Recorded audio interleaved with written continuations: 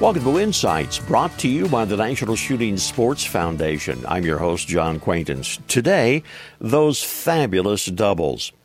Well, I have an affinity for shotguns. My hunting partner has a real affinity for double-barrel shotguns. He owns a bunch of them. Now, because of that, I never know what he's going to show up with on any given outing. Now, this past season just ended. He hunted with, I think, 4 different pumps, 2 different autoloaders, 2 side-by-sides, and 2 over-unders. Yeah, it was a busy season for him and his shotgun swapping. His interest in double guns seems to be growing, and his collection is too. During the season, I asked him to tell me what he liked and what he disliked about the various shotguns. Now, of the doubles, he said he liked the classic lines of the side-by-side and the single sighting plane of the over-under. Well, that makes sense.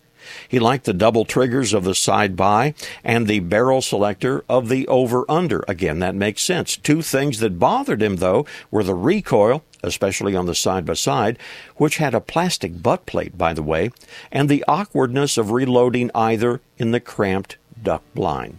There you have it. He still loves them, though. This reminder, join us on the web at nssf.org. This is John Quaintance.